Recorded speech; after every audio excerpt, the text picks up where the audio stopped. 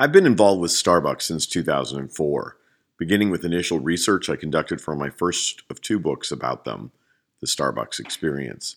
During my more than a decade relationship with the brand, I've never ceased to be amazed by the commitment of Starbucks leaders when it comes to continuous improvement for both the customer and employee experience.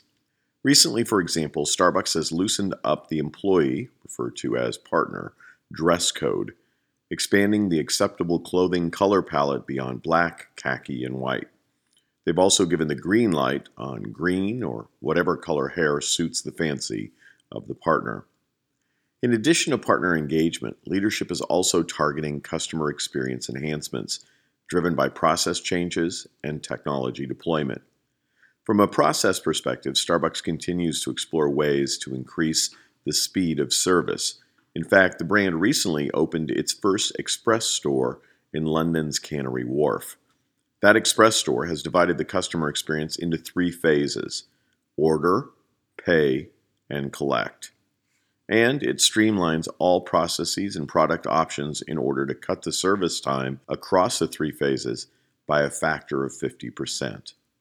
In addition to the London store, similar express stores will open soon in Toronto, Chicago, and New York. When it comes to technology, Starbucks is elevating its mobile app to better fit a customer's past purchase behavior. During an earnings call, Starbucks Chief Strategy Officer Matt Ryan noted, "We now have the opportunity both in email, which we've just begun, and this quarter in our app, to do suggested selling. So we will be suggesting and making personalized offers within the context of our app that will allow people to see things that are right for them." Since most of us aren't running coffee shops, what can we learn from these recent Starbucks moves? In 7 words, make the experience faster and more personal. While service speed and emotionally engaging service may seem like opposite goals, Starbucks leadership is looking to expedite delivery and make an authentic personal emotional connection with team members and customers.